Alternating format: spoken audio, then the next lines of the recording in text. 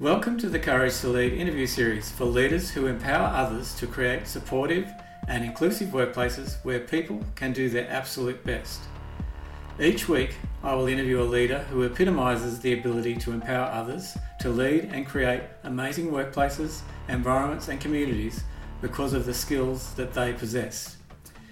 In these interviews, I try as much as possible to let our guests do all the talking, as they are the stars and not me. I trust you enjoy the lessons and wisdom each guest shares, and if you're like me, listen to the interviews a number of times to capture some of the true gems of leadership we hear each week.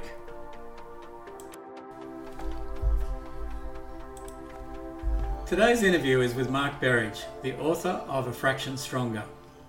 The inspiring story of one man's survival after a life-changing accident and finding the possibility in life's darkest moments. In a split second, Mark Berridge's life came crashing down. His bicycle understeered through a corner, catapulting him headfirst into a stormwater drain. A large piece of dislodged vertebrae compressed his spinal cord, causing devastating nerve damage. It is not about the fall, it's about how you choose to get up. Mark found the power within to become a fraction stronger every day. You will find this interview with Mark Berridge he's just a nice guy thrown into an impossible situation. This interview explores who Mark Berridge is and how he became a fraction stronger every day. At the time of his accident, Mark was an international negotiator for Rio Tinto in the iron ore arm of the business. A major negotiation skill is reducing the gap. Mark reduced the gap in his own head wherever he could to maximise his chance of rehabilitation. In this interview, there is a great insight into leadership. A former boss of Mark's gave a redundant senior personal assistant a beautiful and heartfelt farewell in front of their peers. When Mark complimented his boss on the dignity of the farewell, his boss shared with Mark that farewells are not just only for the person going, but everyone who is still working for the company, and it's all about culture. In this interview, there are references about support and where that comes from. In one of Mark's darkest moments, unable to move and in excruciating pain, an acquaintance, not someone he knew all that well, came into his room and told Mark a story about recovery. That support came at a crucial moment and gave Mark the will not to give up. There are references to another layer of support in this interview, the support of a physiotherapist who framed the way forward in such a way and in such a manner that Mark chose to keep moving forward when he was really thinking about giving up. There are also references in the interview to the importance of family and how the support of family can help get us through the toughest of times. Mark's story and interview shows all of us that we can become a fraction stronger every day. I hope you enjoy this interview as much as I did. We have someone pretty special on the show today, a gentleman called Mark Berridge.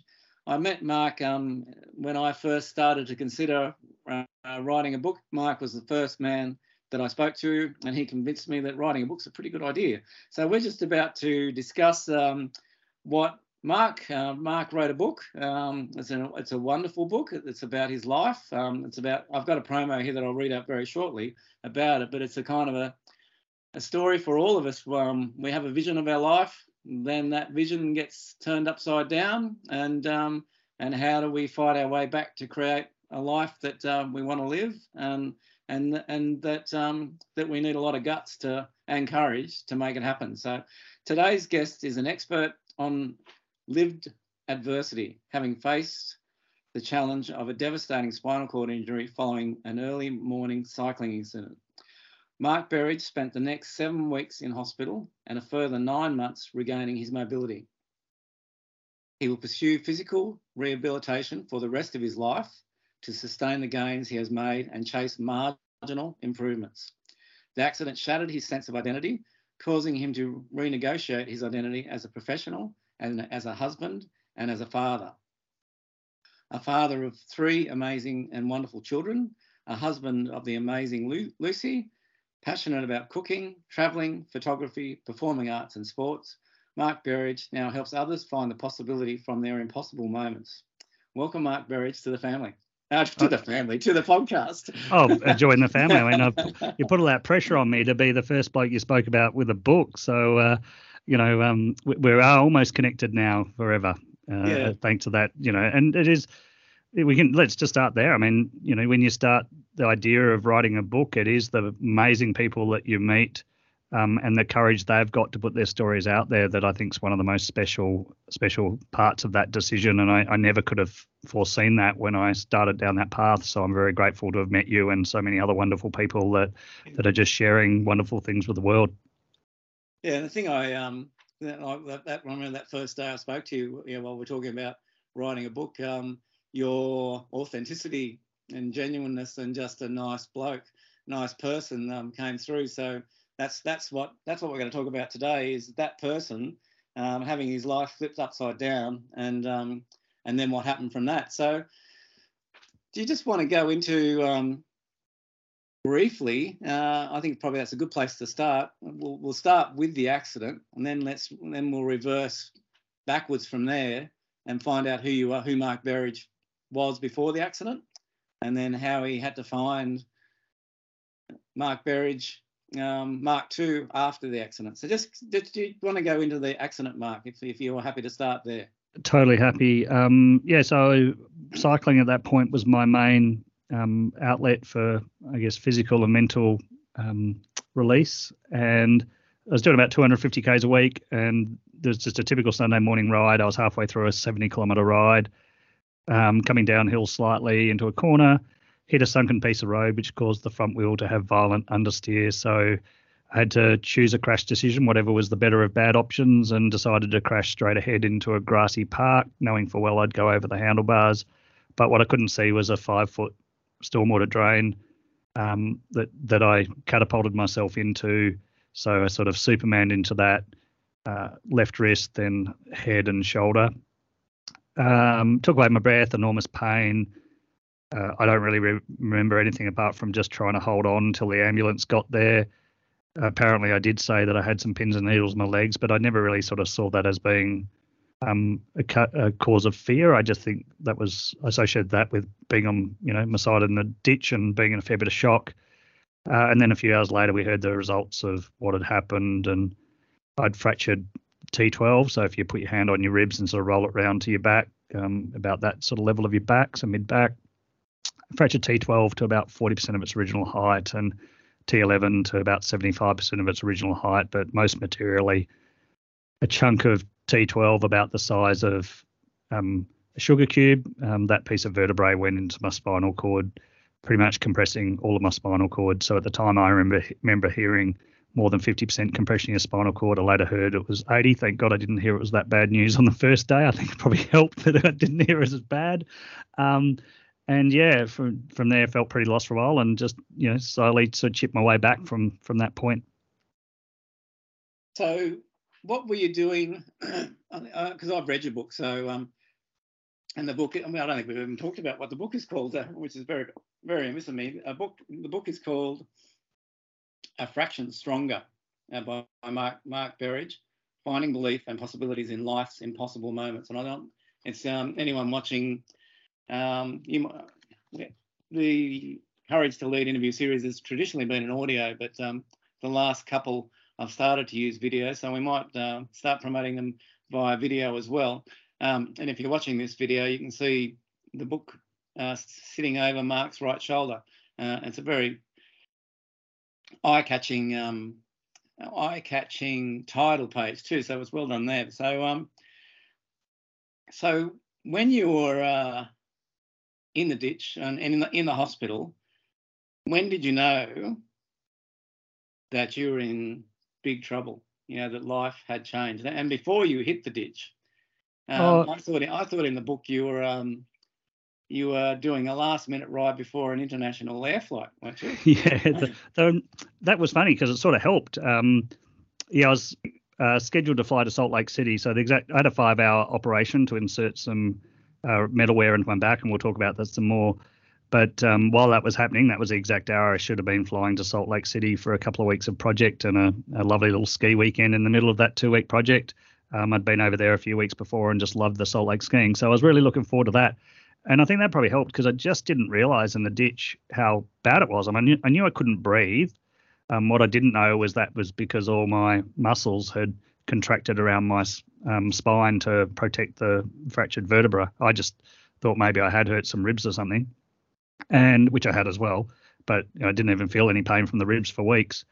But I started to problem solve thinking, oh, well, I've missed tonight's flight, but if there's some way I can get on a flight Tuesday, I might be all right. And it's so stupid in hindsight, of course, but I don't think any of us expected it was that serious. I mean, certainly two of my friends that were cycling with me that day took photos, and both of them very quick to say these days they never would have taken those photos but for, believing it wasn't anywhere near as serious as it was. So we just didn't know in the ditch, other than the extraordinary pain. And then, it was that 3 hours later when we got the results of the scans. And I think the best way to illustrate that is, my wife is just amazing. She's so, beautiful and strong. And she'd been through bowel cancer herself a few years before, and just been incredible through that journey.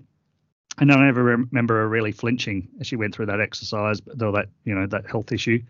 But 2 years after my accident, she told me that she was so impacted by that first briefing that she'd had to push herself into the wall so as not to fall down, and getting around the corner into the nearest chair she could see. And to me, I think that, because I could never really work out why I could remember stuff from the briefing, but she didn't seem to remember anything at all. She doesn't seem to miss anything else any other time. So I just couldn't believe it. But I think that just shows how much we realised at that point in time that life could be very, very different. And I think that's a really good point. I'm always interested where these Courage to Lead interviews go, but and it's really interesting that our lives aren't just our lives; they're about our lives with everyone else around me. And I really apologise for my voice today. I've got a bit of a throat cold or a head cold, so I'm a bit croaky. But you just touched on the impact, this horrific accident had a massive impact on you, but it has a massive impact on your family as well. So totally lifetime. Couldn't be worse timing, really. And the eldest boy was doing year 12, daughter in year 11. I think the eldest boy in particular really just found it very, very uncomfortable to come see me in hospital. Daughter wasn't that comfortable either. It really was shocking. I mean, one of the examples I can really think of is a former neighbour who's come in to see me on, I think, the second day, and just the look on his face when he came around the corner and saw me in the hospital bed, and the words that came out were something along the lines of, "Oh my God, what have you done?" But it was the look on his face, like, do I really look that bad? Like that's when I looked in his face and these eyes and the way he responded to seeing me. And so, I can get why the kids didn't want to come see me in hospital, and why it was just so, tough for everyone. But at the same time, as you said, so it is a journey for everyone, and so many people just were angels in my life, and obviously that's a part of the book. Yeah. In terms of coming in and just supporting me and talking to me, helping me to diffuse negative feelings I had, helping me to regain belief and courage, and it was definitely a team journey. Like I'm on the front of it now because I've written a book, but the book's about celebrating the strength of all those people that helped me get through it. Lovely. So your promo has it in it a little bit, but you were a high flying executive, weren't you? Like in corporate Australia, maybe internationally as well. What were you doing before the accident? Yeah, I'm not so sure about high flying. I mean, you start as a graduate, and I wanted to lead companies. I definitely had former bosses make comments about that to me in the future. After a few years, they said, you basically came in like you're going to take over the show eventually. So definitely always wanted to be a high achiever in work, but over time, you get your priorities change, and your kids and family become a higher priority than really being a corporate high flyer. But I did.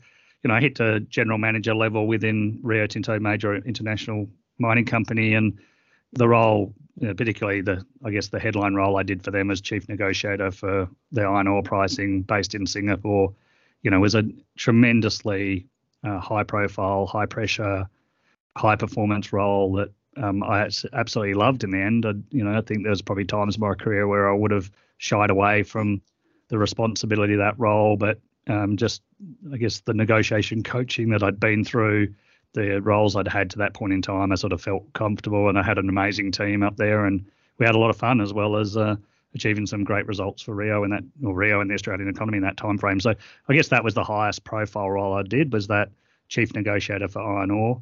But yeah, sort of general manager, vice president level, mainly around sales and marketing activities, negotiation, business optimization. So never really top of the trees, but senior leader. Pretty high up. So, and what I love about this interview series is hearing the stories about what made people who they are. So you just kind of touched on that. So Mark Berridge has been identified early on by his former bosses as real leadership potential, and you've developed yourself up into a role of chief negotiator for the international arm of Rio Tinto in Singapore. That's some serious skills. So kind of, do you want to talk about a day in the moment of Mark Berridge as a senior negotiator? Because negotiators, like in the cops, in the police, they have some real skills. Like, they're people that make things happen when people don't want things to happen. So do you want to, which is pretty amazing. So let's talk about that a little bit. Where did that come from? Yeah, I don't know. I think my mum had wanted me to be a lawyer and a barrister. I guess she sort of saw that I might have talents going that way. And I was pretty, let's call me lazy at university. I certainly was distracted. I lived on campus at UWA and just made so many amazing friends there. And I really just lived that life. And so I was probably pretty lucky to get a job at all. And my first job was with Rio Tinto as a graduate, and it's just one of those fortunate moments of landing into something that just suits you. So my very first job, I was operating these ships, and they cost $20,000 per day, and I cost the company 30,000 Aussie dollars per year. So it didn't take me very long to work out, if I save a day of that ship by doing something smart, I've saved my annual salary. So eventually they're going to notice me if I can keep doing stuff like this. And so I guess that was just a great place to start. And then I think probably the next watershed moment I want to talk about, I mean, I'd spent 3 years in Hong Kong, and that was fantastic from expanding my mind and my awareness perspective. I loved that opportunity. That was when I was sort of 24 to 27. That's when I met Lucy. She's English at the end of my time in Hong Kong. But my next really watershed was probably working for what was then Comelco, but the aluminium division of Rio Tinto. And there was a young guy there that sort of was trying to develop this to change our thinking from operating just on the margin of the products we sold, but the margin that they make per day, because we had a constrained facility that historically we just sort of sold the highest margin products, but some of those were really slow to produce. And that meant that we were then pushing product into much poorer return products. And he basically said, no, we've got to look at this total picture, and we've got to assess margin per day. And he drove all that through. And I think I arrived just as he was sort of trying to champion that through the business. And I leapt on it. I thought, this is just awesome. And so I think that period really helped me from how do I negotiate to get people to do stuff like pick up these products that are much better for us from a throughput perspective, and get them to buy the products off us that we can produce much more quickly, and incentivize them to do it. So they win, I win, and I get more through my total facility. And I think that was a really watershed role. And I love that Australia-New Zealand manager sales role in Comelco. And I think that really probably set up my negotiating and business improvement career. The lessons I learned probably in 6 or 7 years in that role, and that was awesome.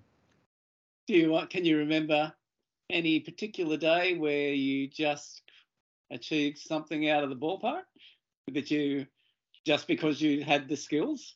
If we go to when I was chief negotiator for iron ore, so all of these skills, they build up over your career, don't you? You get more confidence, and as I said, I probably wouldn't have taken on that chief negotiator role for large parts of my career just because of the pressure, and I didn't want to put myself through that, thinking I might not be able to cope with it, I guess, for different stages. But when it came, it was just perfect timing. And yeah, we'd been through, we knew one of our products we were negotiating quarterly, but we knew it was probably going to evolve onto more index linked sort of pricing. And we had some strategies in mind that we wanted to pull off if that transition happened. And I think eventually it took 18 hours worth of negotiation with our the lead counterpart on the Chinese side. Like I'd actually even had to cancel off a trip to Beijing, and I just sent Ashley, who was my fantastic offsider in that negotiation. I just said, I've got to stay here for this last day and just keep going. We've got momentum. You go to Beijing and handle those discussions. And here's what you got. If you can do this there, then it'll just solidify the wall of what we're trying to achieve. And we got that negotiation done eventually. And I just remember this huge hug between me and my counterpart. We had enormous respect for each other, but we were protecting each other's interests and our respective companies' interests, and just to me, it's a real reflection of when you go through something really tough, even as adversaries, you end up creating enormously strong and valuable bonds. And I think that particular negotiation, just all the perseverance we had to keep doing, and I guess you apply things like I learned that I really respected from one of my negotiation coaches along the lines of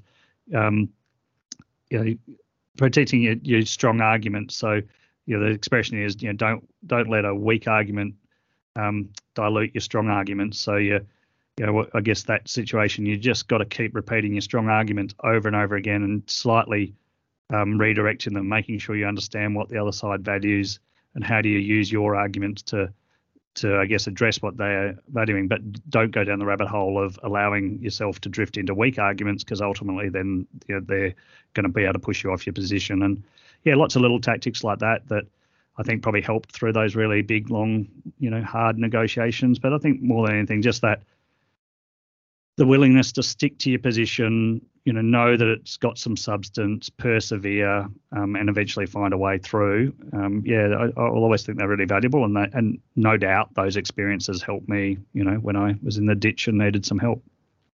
Your book doesn't cover this in this detail, so that's what I love about talking to someone like you in an interview like this. You start to find where did that strength, where did that ability come from, and you're starting to go there.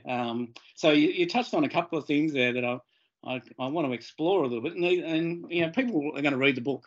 So let's just explore you a little bit more and find out how the hell did this bloke called Mark Berridge get through this horrific accident. And I think we're getting there with the life that you set up before then.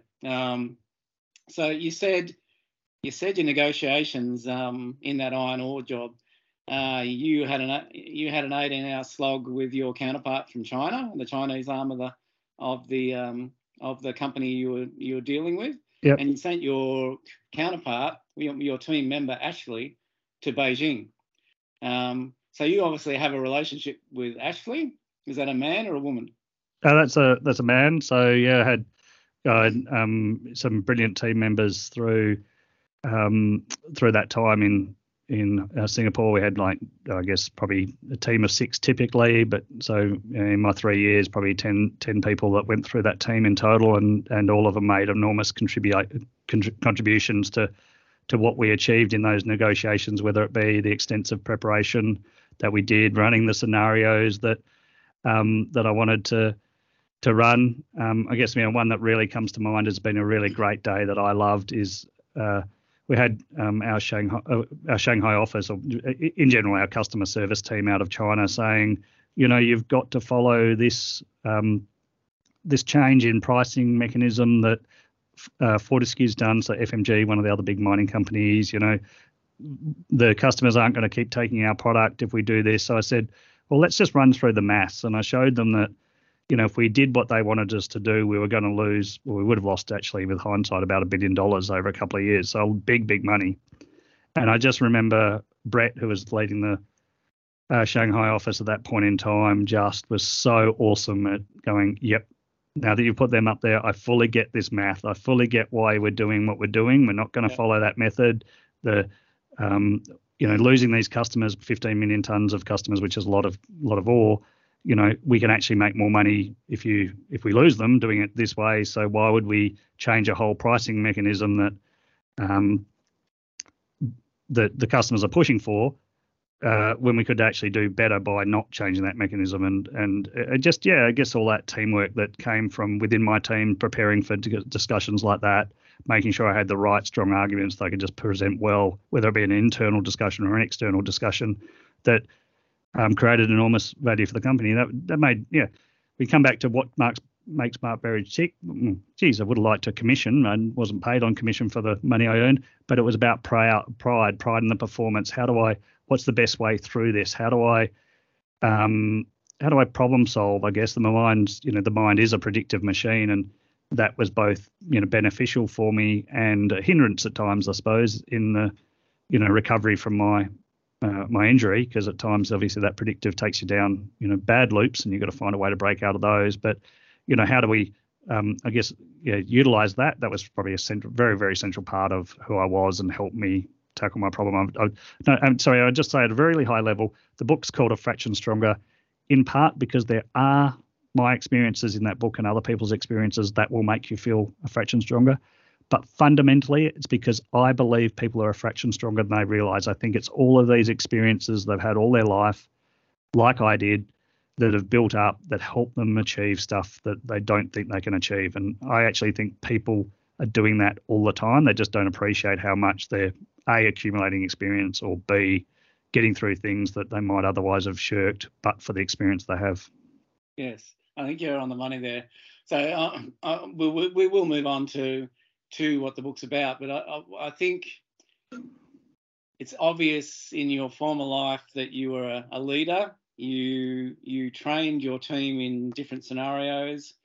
Those scenarios showed potential good outcomes and potential bad outcomes. But what it also did, and when you talked about Ashley in particular, you're in this massive negotiation for a massive deal for your company. Your reputation's on the line, but you trusted your team member to go and deliver. Oh, I had total trust with the people. You couldn't. I mean, we were dealing with highly sensitive information, highly sensitive, and I guess very impactful results. I had nothing but complete trust for the people that I work with, and I think I've been fortunate all the way through my career. I've had very little instances where haven't felt that sense of trust with colleagues. Perhaps I've had some influence on that because of the way I come across, and I've sought that. I'd like to think I had some influence on them, but I think in general, most people are of that cloth anyway. And I was very fortunate. I just always had great people around me and trusted them. And we would,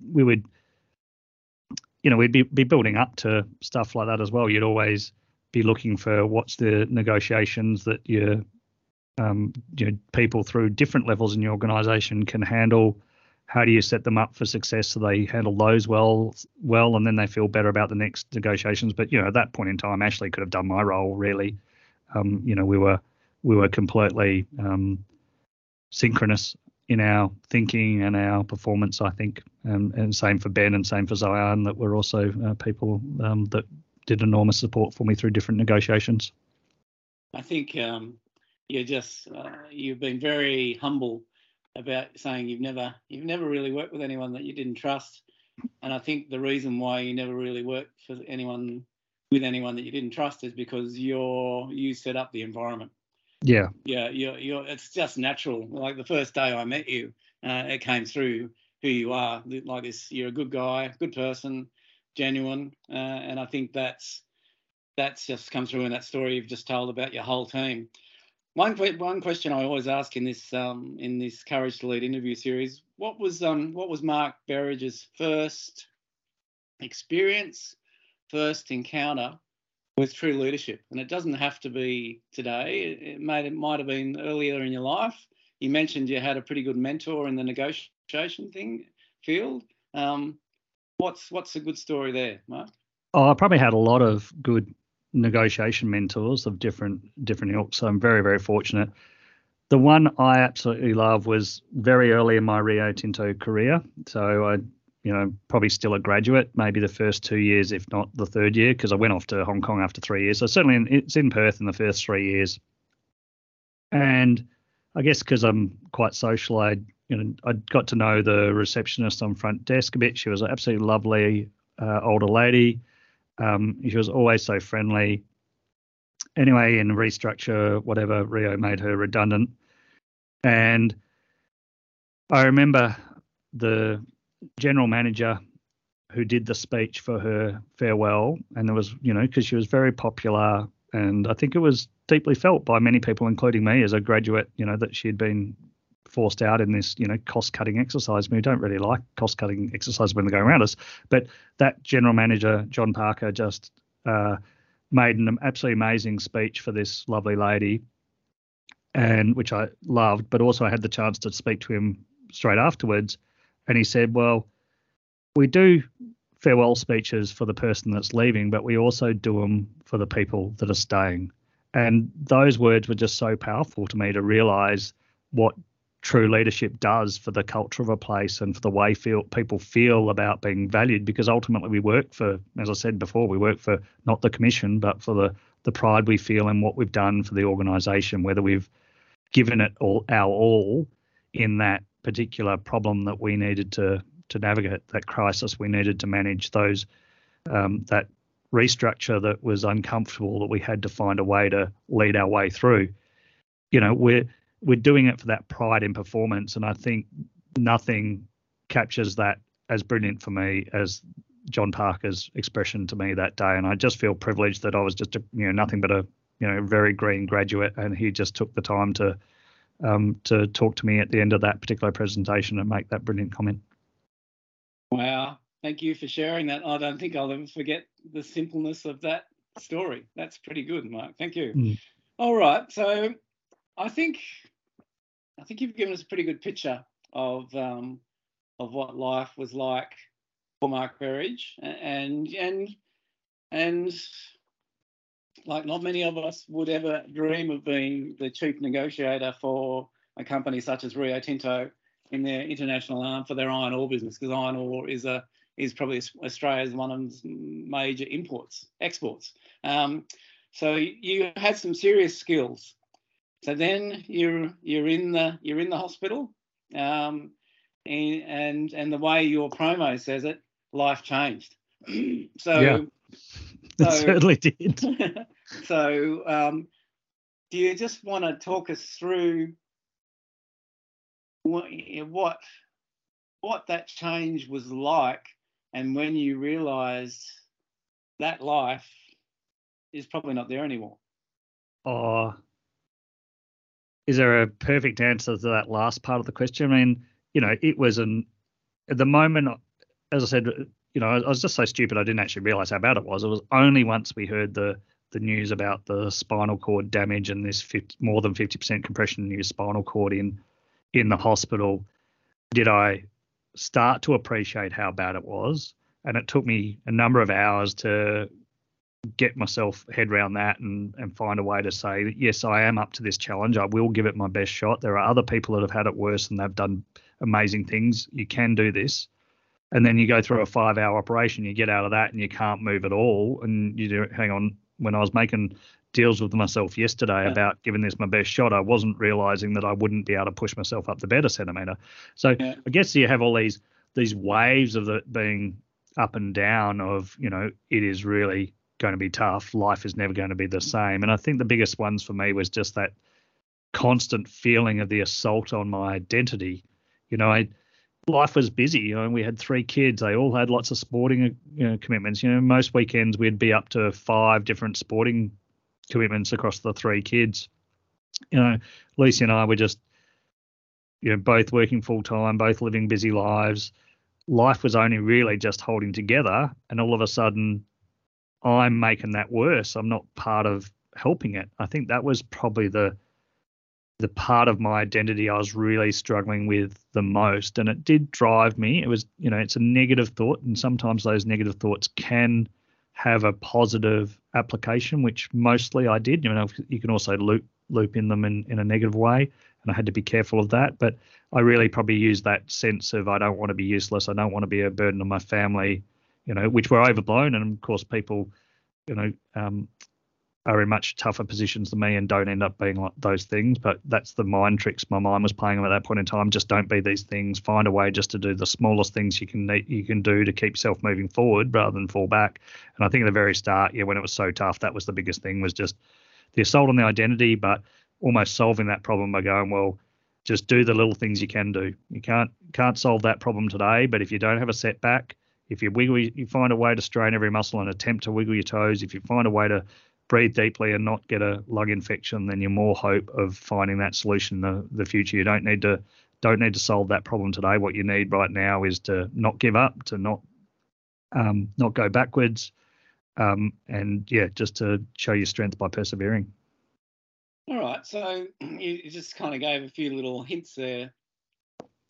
Small steps, small achievements like wiggling your toe, breathing without a lung infection. So what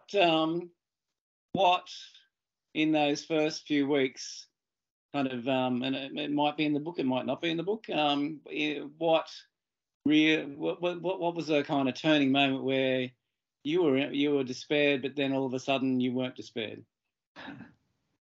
Well, it was definitely an up and down experience. I mean, I had, like in the book I'll share, there are plenty of, I guess, stories where I was really low on self-belief, like on that first Friday, and then I had a few visits that got me up and down. But even at a book level, right, you keep them really high level. What I don't say is just how horrible I was feeling on Saturday afternoon, because it was really a low point in the middle of that sort of I had three visits that really were important to restock my belief: Friday, Saturday, Sunday, and they definitely all helped.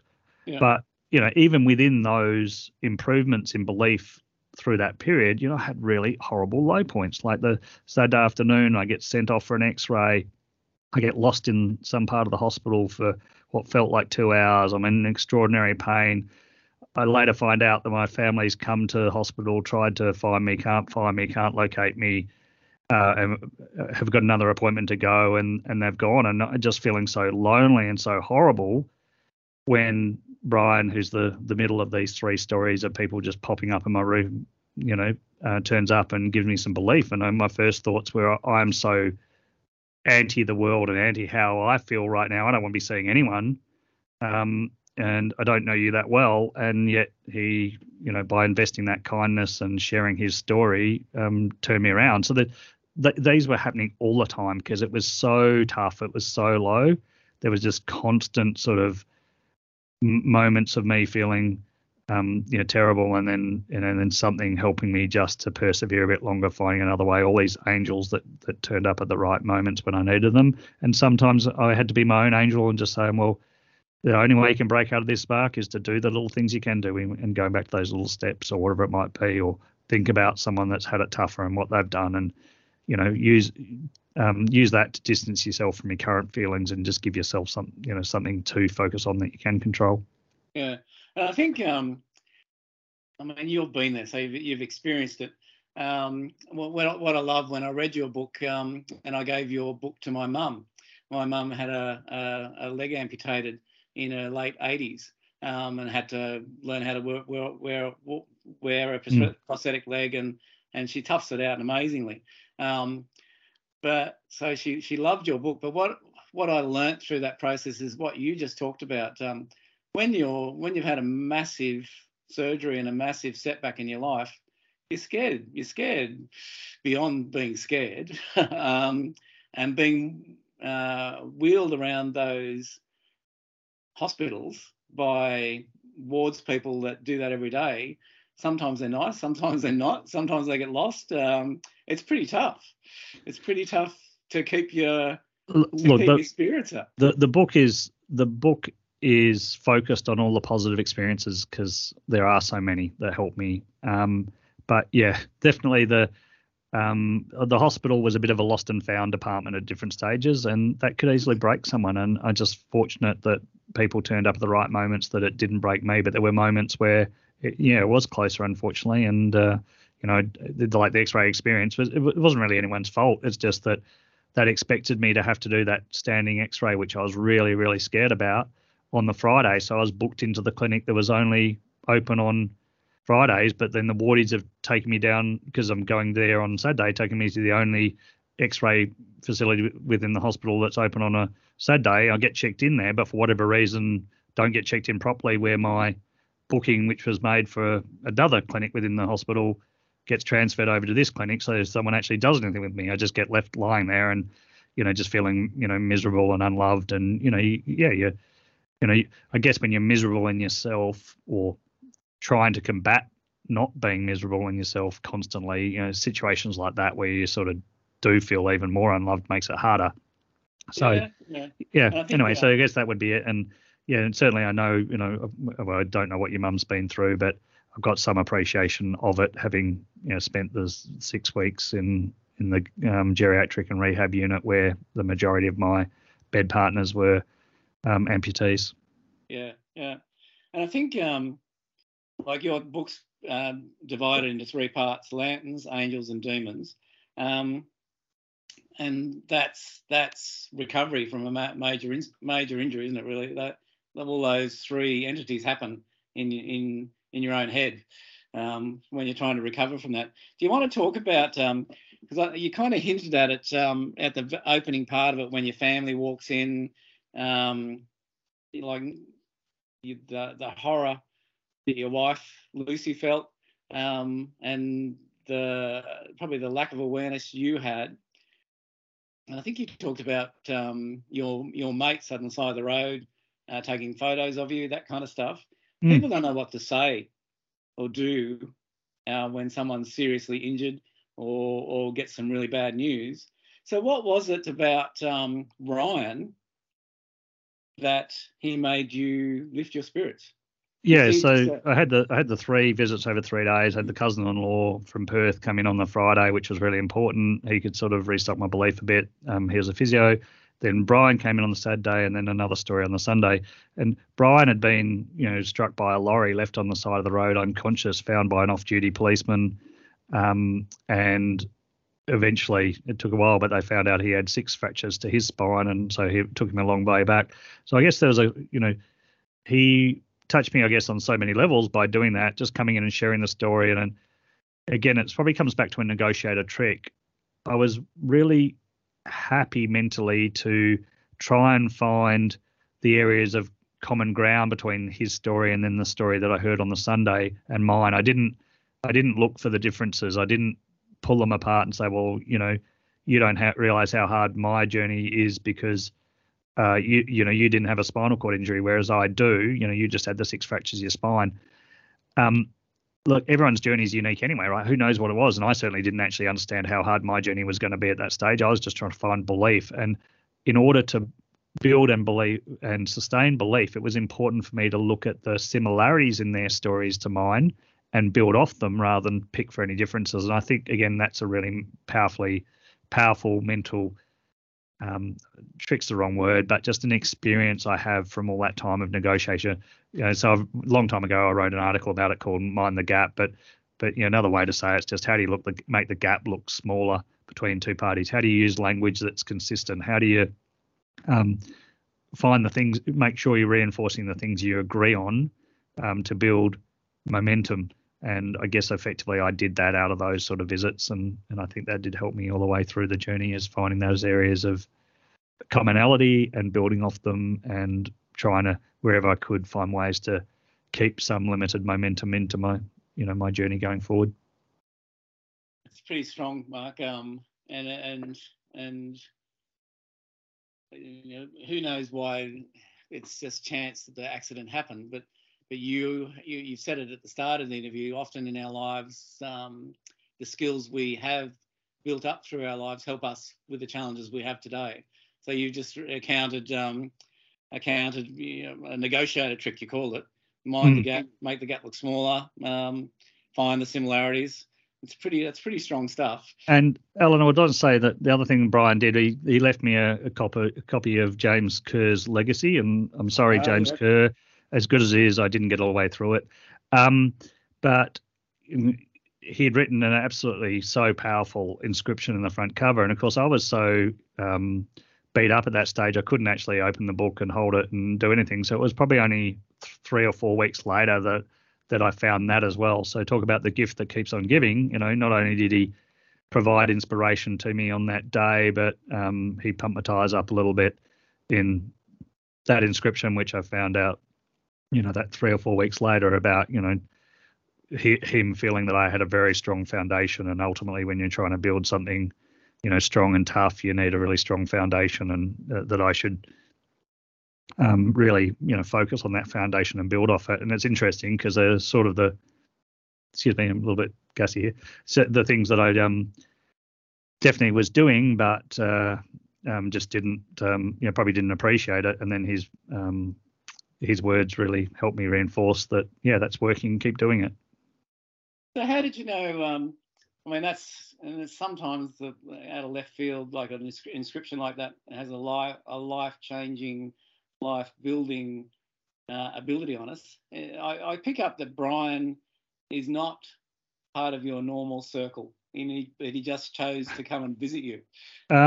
So he was the cross-country coach and AFL coach of my eldest boy, Luke, at the boys' school. And he was always chatty, so we sort of, would chat quite often when I turned up to cheer at either of those functions. But I didn't know him well, if you like, and probably one of those situations where embarrassingly you sort of know someone, but you don't feel like you know very much about them, and you're always worried you might get their name wrong at the next time you catch up with them. Sort of that sort of level of bond. Sorry, that's a bit embarrassing, Brian. You've been amazing. Sorry, but that level of knowledge. So in some ways, that was part of why I'm on that Saturday afternoon when he turns up. I'm thinking, I don't know you that well, and I just don't want to see anyone at the moment. And he, just by pushing through that, just did amazing things. And of course, then he was the inscription, and then he came back again and was central to me having belief that maybe someone had listened to my story by asking me to speak to the AFL boys a couple of years later, and got me going and stuff like that. So he just kept popping back up, and does so today. Like, he'll continue to drop me notes, and he's probably bought as many books as anyone and keeps giving them to people because he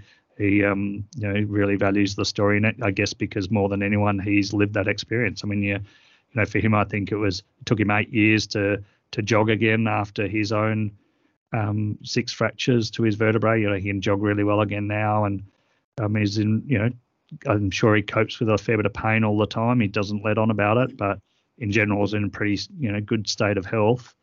But someone who was a higher level athlete than me, very high level rowing, surfboat rowing, which had been, I just got tremendous respect for people that do that. That's a very tough and skillful thing to do, right? Yeah. And so very, very talented at that, and other I guess sporting skills, and had all that taken away from him, same as me. At that moment, and he had very young children when he got injured. I think his oldest boy might have been 3 when his accident happened. I probably feel fortunate that my children are a bit older, just from that. Because, as I said, you feel this assault on your identity. And if I had been younger, my kids being younger, that whole financial pressures assault on your identity part would have made it even harder. I think at the very start, I had income protection insurance, but I had no idea that it was going to kick in or be valuable. But I didn't really even care at that stage. It was just, a little bit selfish in terms of I'll throw anything I need to at this in terms of my the wealth I've been able to accumulate in my life so far, and my energy to get myself back towards physical health, as opposed to if I had been younger and less of a financially comfortable position. And I think it would have been so much more mentally traumatic. And I guess I feel grateful for that. Very good, Mark. I think I don't know whether you're aware, this the Courage to Lead series seeks out people, leaders who empower others to create supportive and inclusive environments. So you've just, you're doing that just by talking about what you're talking about, but you gave a really good example of Brian. He was there. Sometimes that little bit of support, when you least expect it, can make all the difference. Just amazing. And, I guess that, again, come back to the good fortune of my situation, unlucky moment that's led to so many lucky things. One of which is now, I get to support Griffith University and its efforts to create more inclusive futures for those with a disability. And I guess very central part of that, which I don't really know how to tackle well, but how do we change society's attitudes to, disability? I think, people don't appreciate quite how many people are touched by disability in their community, and 1 in 5 are disabled. But of course, that means that many, many more are impacted by being a support carer or some other form of, and what impact is that having on our economy? Not to mention the impact it has on those individuals, and how much better would society be if we find a way to change our attitudes, change our systems, change our access, that makes for a much more inclusive future. And there's certainly some companies that are very keen to partner, I think, with Griffiths to do that. And the people they've got both in research and trying to champion partnerships are amazing. And, how humbling that they would reach out to me and think that some way I can make some tiny impact to that. That's just awesome. So, good on you. You're a special person, Mark. And that's a gift to be able to shine a light on people with disability. Like in my former life as a police commander, I had the role, each superintendent had a sponsorship. So my sponsorship was vulnerable communities, which was homelessness,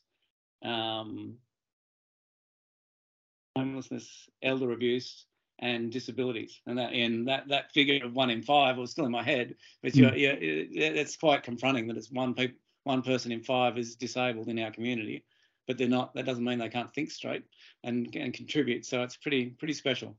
Yeah, and I guess we have so many stereotypes, right? Sort of like I'm a spinal cord injury. I don't even know what the right word is. Patient. I'm not a victim. I need to develop a word, but recovering from a spinal cord injury, but relatively high functioning. I think, but statistically they say I'm 29% impaired. My functional walking capability is 50% of what it used to be. But, the average person wouldn't even realise that I've got some level of impairment. And that is true of 2/3 of the people that have a spinal cord injury. So what, the average person would picture when you mention spinal cord injury is only 1/3 of that community.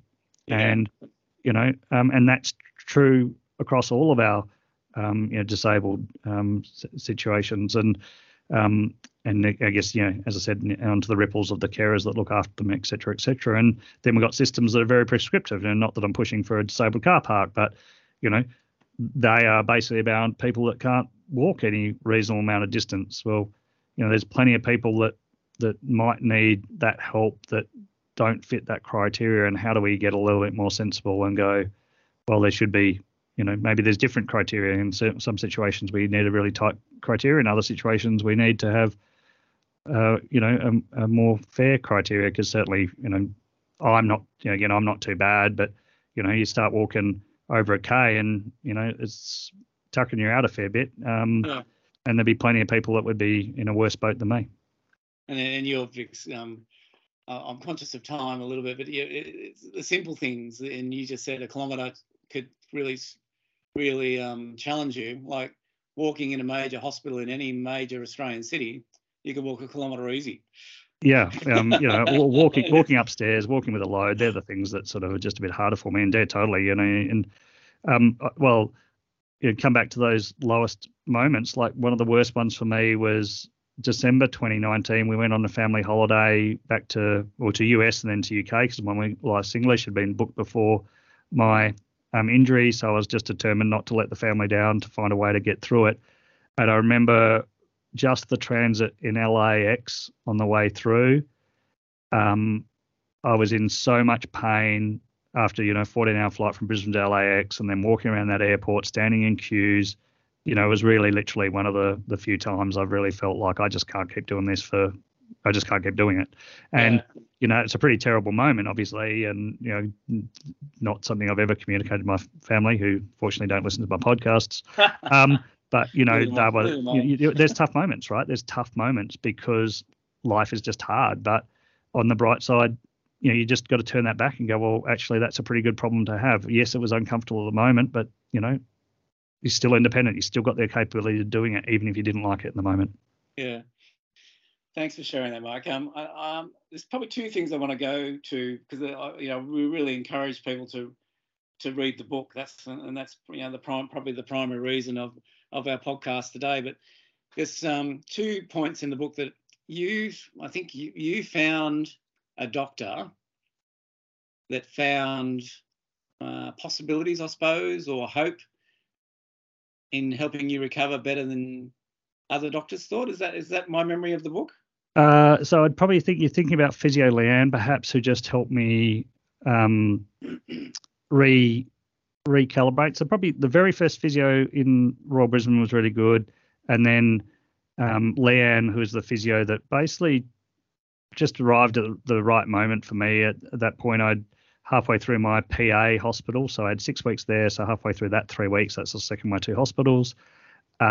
I just was pretty much over it. I'd thrown everything I could at it. I didn't seem to be making any progress. I really was confused as to why my body just wasn't reacting, if you like. And she described my injury in a different way. So I probably was at that point starting to accept I had a long-term spinal cord injury. I wasn't going to make the improvements that I'd originally aspired to. And she changed it up, and she said, you got to think about your car as being your body as being a car that's had a massive accident, and all its electrical wiring has been shaken loose, and we've just got to find a way to put it back together. It's there somewhere.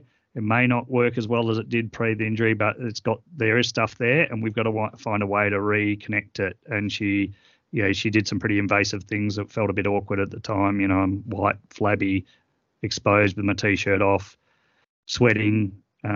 But I pushed myself into that discomfort because she was just making such a difference. And I had 5 or so sessions with her, and they were awesome. So I think that's probably the example you're thinking of, which is pretty amazing.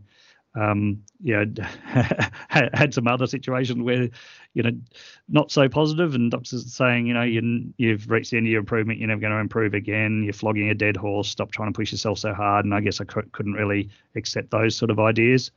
So you have a bit of a mixed bag, and you've got to digest your way through that. But that's life, isn't it? There's always different viewpoints, different opinions, and I really use that to my advantage, I think, most of the way through, and say, well, people only give me feedback based on their own experience, and they don't have the whole range of experiences that are possible out there. I'm going to be one of those other different experiences, and find a way to be on that edge. I've got to be okay if they're right and my situation ends up in the zone they think it will be. But if there's a way to make it better, I'm going to shoot for that. Why wouldn't I? I will sleep better with myself for the rest of my life if I've given this my absolute best shot. So you kind of, how I would summarize that is, other people have got their stories from their own lived experience, but you're writing your own story with endless possibilities. I definitely took that attitude from first day, because they said, when you're pushing for sort of some clarity, when you're so scared on that first day, that fight, flight, or freeze sort of idea, and you're just pushing for some level of a certainty, and there's no certainty to be given. And they kept saying, every spinal cord injury is unique. And I think the moment I sort of let go of certainty and just go, oh, good. Well, if every spinal cord injury is unique, then every recovery can be unique. I think that was one of the most powerful moments. I'm not quite sure how or why my mind did that, but I'm so grateful it did. That's pretty strong in that Leanne's line about the wirings there. Just gotta make it work. It's pretty on the money there, Mike. I had so many awesome people do stuff like that. It's so fortunate, and again, part of the driver of why we're doing this share. Yeah. Last bit, my last memory of the book, and then we'll start to wrap it up. My memory is, I think it was a sporting event. You were really struggling to walk, but you practiced so you could walk and go to a sporting event. And I think might have been one of your children. You could walk to the Oval. Am I right around that? Oh, I guess there'd be a lot of different layers of that. So, was it about 3 weeks post the accident? It was Luke, my oldest boy's final game of footy for his school, where that Brian is the coach, and I worked really hard. I actually negotiated pretty hard. I prepared hard for a negotiation to be allowed out of hospital for a couple of hours to be able to go to that. And even though I felt like absolute death out there, I just wanted to be visible. And more than that, I just wanted to stand up. I think as much as anything, I stood up and held onto that rail for about 5 minutes on my legs just to prove to myself I could do it and I could push through something uncomfortable. So that was definitely a really big one. I paid the price for that. I think there was a few different things that happened, but I ended up pretty much spending the next 2 days on my side in bed in the fetal position because pain just got so bad. I'm so grateful I did that. And I guess the other one I'd say is that, I just wanted to go back to that identity of helping out my children, being involved in their lives. So, I used to run the boundary at their AFL games, but I couldn't do that anymore because I couldn't run, but I could do other things. So how do I find a way to, once I got onto crutches, be involved in other roles I could do for those teams so that I could still contribute even if I couldn't contribute in the way I used to. So, yeah, that would be the two ways I'd link it back to that example. Pretty amazing, Mark. I think it's obvious to anyone listening to this podcast today the absolute fear you must have had and probably still have at certain times. But beyond that fear is your courage to just keep on having a go. It's an amazing story, Mark. And you can tell because you have gone, I think today, a little bit deeper than the book. You can tell how much it hurt and how much doubt was there, but how strong you are with some of the people around you, like the different people in the hospital. Do you want to talk a little bit about, and we'll start to wrap it up. Do you want to talk about, you didn't want to let your kids down and your family down because you went on these holidays that nearly killed you and stuff like that. Do you want to talk about what they gave you? Oh, I'll bring it back to that comment I made. When you're that low at the start and it feels like an assault on your identity, I really, really lent into the things that I valued. I call them embers, the little sparks of hope inside you that really do connect to the things you value most in your life. And that really came down to, being around and being able to be involved in my children's life. I mean, I think I've always had a strong sense of wanting to have have children and be able to have a positive contribution in their life. And it comes back to your sort of comments around leader. I mean, as a leader at work, what did you value the most? I valued the seeing the people that I had some level of influence on, even though it's only small, go on and do amazing things and have good, satisfying lives and just be great people. That's all I ever wanted of my life in terms of my children, I think is. And so you really use that as a driver of how do I find a way to get back and participate in that as much as possible. And it was a very, very strong driver. So what did they give me? They gave me the reason, and so did Lucy, obviously, to just find a way to say to myself, I don't like where I am. There's going to be a better place. Drive yourself to that better place. There's going to be lots of good things on the end of these tough moments if you get through these tough moments to get to that better place. I think that was my children were the central thing in that. Wonderful, Mark. So I think we're pretty well at the end of the podcast. You've written a book. I'll ask you 2 questions about the book. What did you learn about yourself in writing the book? And number 2, what you're talking to prospective readers out there today, what do you hope someone reading your book takes away from your book? Yeah, so flippant answer to the first one to start with. I appreciated I was a better writer than I imagined. I guess I used to write a little bit at school and stuff, but that'd been relatively suppressed. It helped my roles in work, but it wasn't central to them. So I definitely, found that I was a better writer. But the deeper answer is, I guess I found how much it really hurt.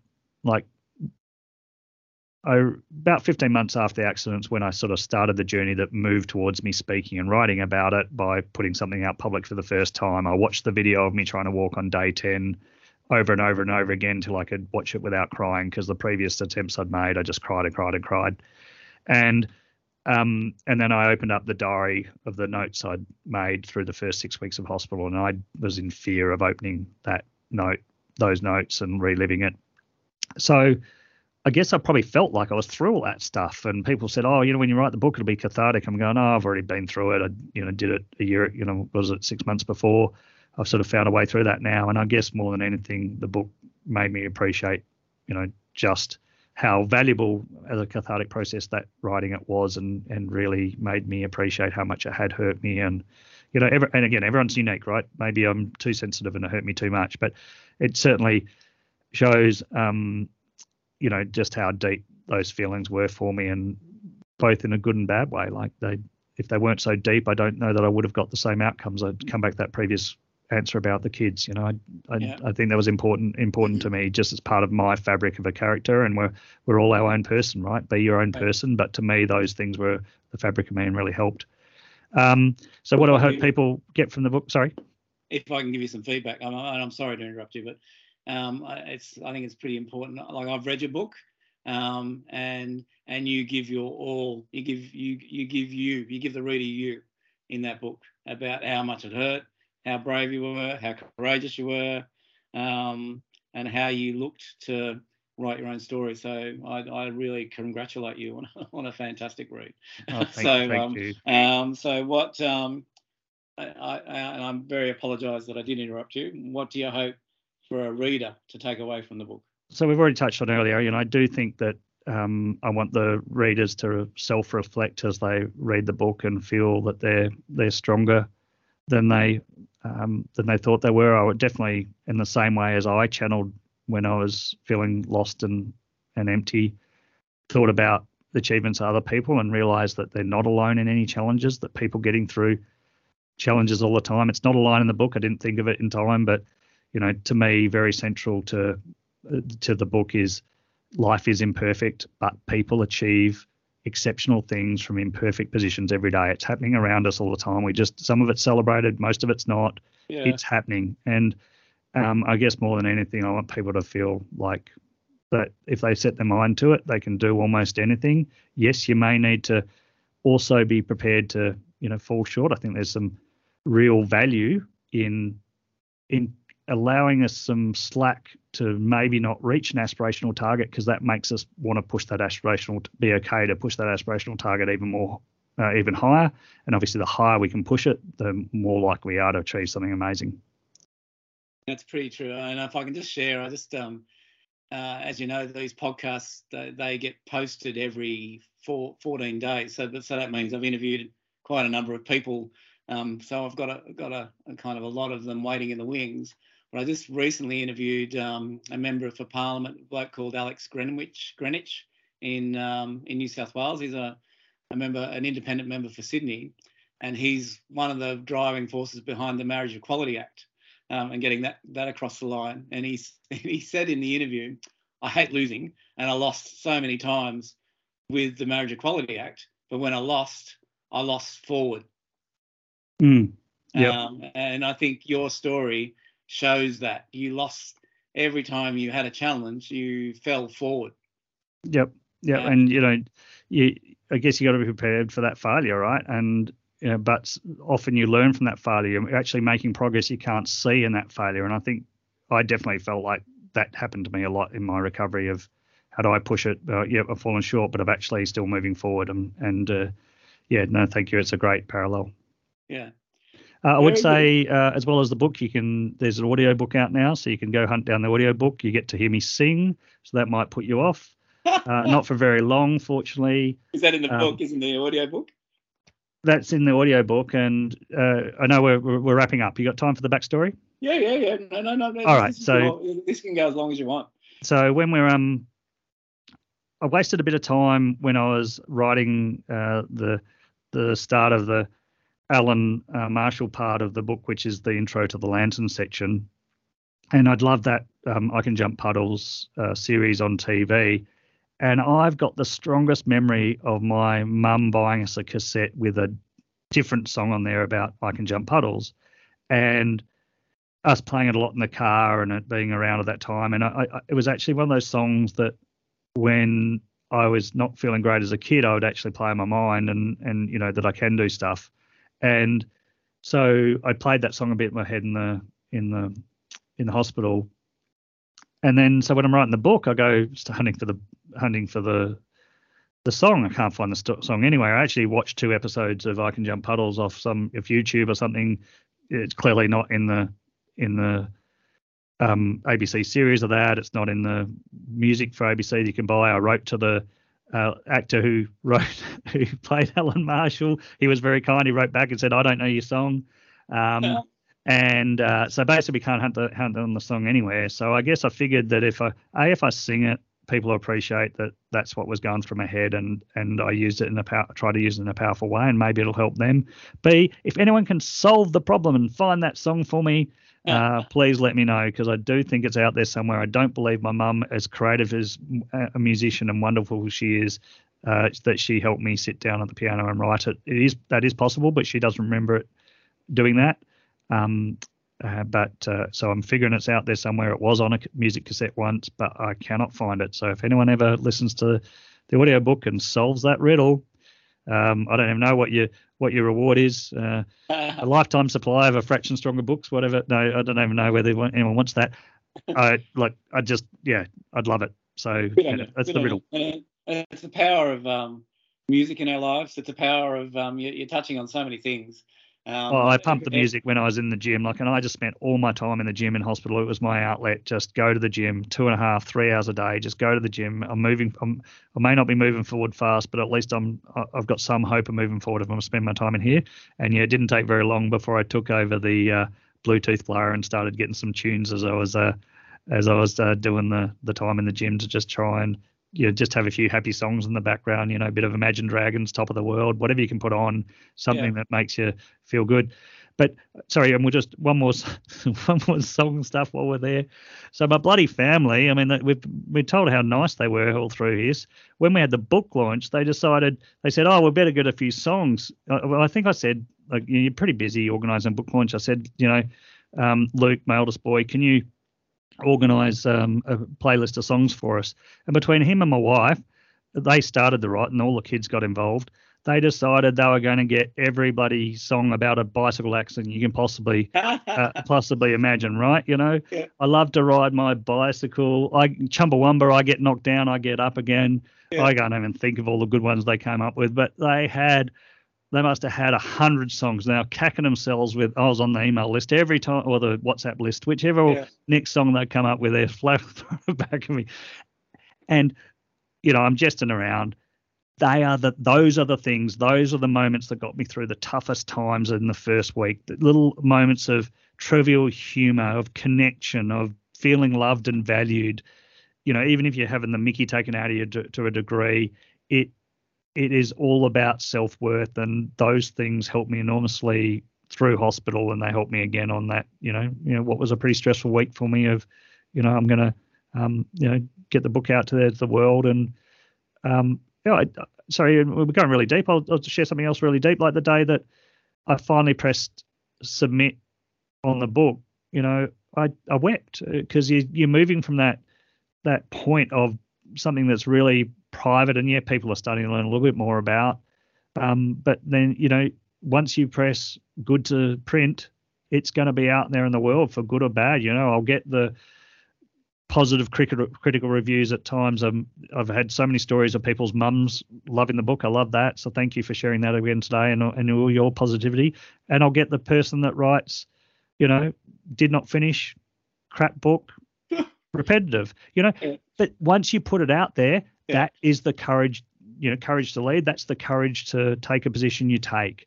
And I don't think I cried for those reasons. I think I just cried from the, I've actually given this my all, and I'm so proud of myself. And I think I even probably tried to read a little bit just to pick a hole and pick somewhere I've made a mistake, that perfectionist tendencies of, unhealthiness, but you couldn't find them. And I just felt proud, and I just go, yep, it's out there now. Let it go. Well done. Well, I think that's a really good segue to say thank you, Mark Berridge. It's to all the listeners out there listening to this podcast, I can't recommend A Fraction Stronger by Mark Berridge to you any more than. Where can they get the book, Mark? So it's available in most bookstores, I think, still. Booktopia, Amazon, obviously markberridge.com.au. You get a love letter in the front, because I can't help myself, because it's pretty special when someone buys your book. You've got to write something that I think might mean something to you. If I can find anything out about you that will help me do that. And audiobook is now on pretty much every audiobook platform. It's Google Mark Berridge or Google A Fraction Stronger, and it should come up. Well done, because it is that popular. And I think one last thing, I can see you've got. We haven't even gone there. I can see over your right shoulder, there's a medal hanging off your book. So you've got a few awards, haven't you, for your book as well? Yeah, it's picked up 2 awards in the US: a gold medal in one category or one competition, and a silver medal in the Living Now Awards that are over there. That pretty big medal. I'm not even sure why I've got it hanging there. I think I just had it to stop the books, like how they sort of sag out after a while. Yeah. I actually took a photo of it because this year's my a really special year for me. It's a 20-year anniversary of a hockey premiership that I captained here in Brisbane with some fantastic guys, like an amazing team. And that was the first time that University of Queensland had ever won a premiership on a turf hockey pitch, and we'd been there and thereabouts for a couple of years, and I think this was my second year as captain, and we had like 6 years of really, really high achievement and pretty special time. So this year was our 20th anniversary, and so we recently had our reunion for that. It was so nice to catch up with all the boys, and as a result I had my hockey medals out, and so I think I really just had that book award medal out because it's ridiculously big compared to my hockey medals, and I was making a bit of fun of that, I think. So that's probably why it's out. Yeah, anyway, congratulations on those on the medals, and I'm sure that it will get many more awards down the future. So for all the listeners, you've heard from Mark where to get it. You virtually get it at any bookstore, any Booktopia or similar Amazon site. And it's on any audio book site that you care to go to, you'll find A Fraction Stronger. So I wish you well, Mark. Thank you so much for. Thank you, Alan. Can I just say the medals don't matter. The only thing that matters is what it does for you when you reflect on your own strengths and capabilities to read it. That nothing else matters to me, and that's all that should matter to you. Is there some way this thought provokes for me and makes a positive impact on my life because it's written for no other purpose? Thank you so much for the time on the show, listeners. I really do appreciate it. Thank you. And just final thing, listeners, if you when you get to the end of this podcast with Mark Berridge, if you liked what you heard, if you want to share your ratings and reviews, that will help a wider group of people across the world hear Mark Berridge's story. If you just leave a rating or review on any of the podcast streaming options that we've got with this interview, which include Apple, Google, and Spotify. So thank you, Mark. Thank you so much. That will conclude our interview today, and I look forward to seeing you in the near future. I do appreciate it. Thank you so much. I hope I haven't held you up to whatever's next, and I really appreciate the time on the show. And you're right, it definitely went deeper on so many things, and I just appreciated that because even though you try and push deep on the book, that you can't include everything in the book, of course, and some things less relevant. But it's sort of nice not just going. It sounds wrong to say going over the same stuff all over again, but just to be able to take it to a different space. And I thought we covered some absolutely amazing stuff today. So thank you so much for the quality of the questioning and how you directed it around. Thank you. That brings us to the end of our interview with Mark Berridge. What is special about each person interviewed on the Courage to Lead interview series is we find out who our guest really is and how they were made, and ultimately how those foundations help the leader being interviewed deal with the situation they were faced with. In this case, Mark Berridge had an horrific accident that threatened his life and his identity. Drawing on the foundations he had within his life, Mark used the power of support in the shape of family, acquaintance and his medical team. He used his power of his prior experiences as a negotiator, convincing his mind to reduce the gap in the challenges he's faced to become a fraction stronger every day. He left all of us with a story that can help us live our own lives to become a fraction stronger every day. If you want a copy of his book, A Fraction Stronger, it is available on all major online retailers and in bookshops everywhere, and also as an audiobook. Alternatively, you can also pick up a copy directly from markberridge.com.au/shop. Thank you for listening today.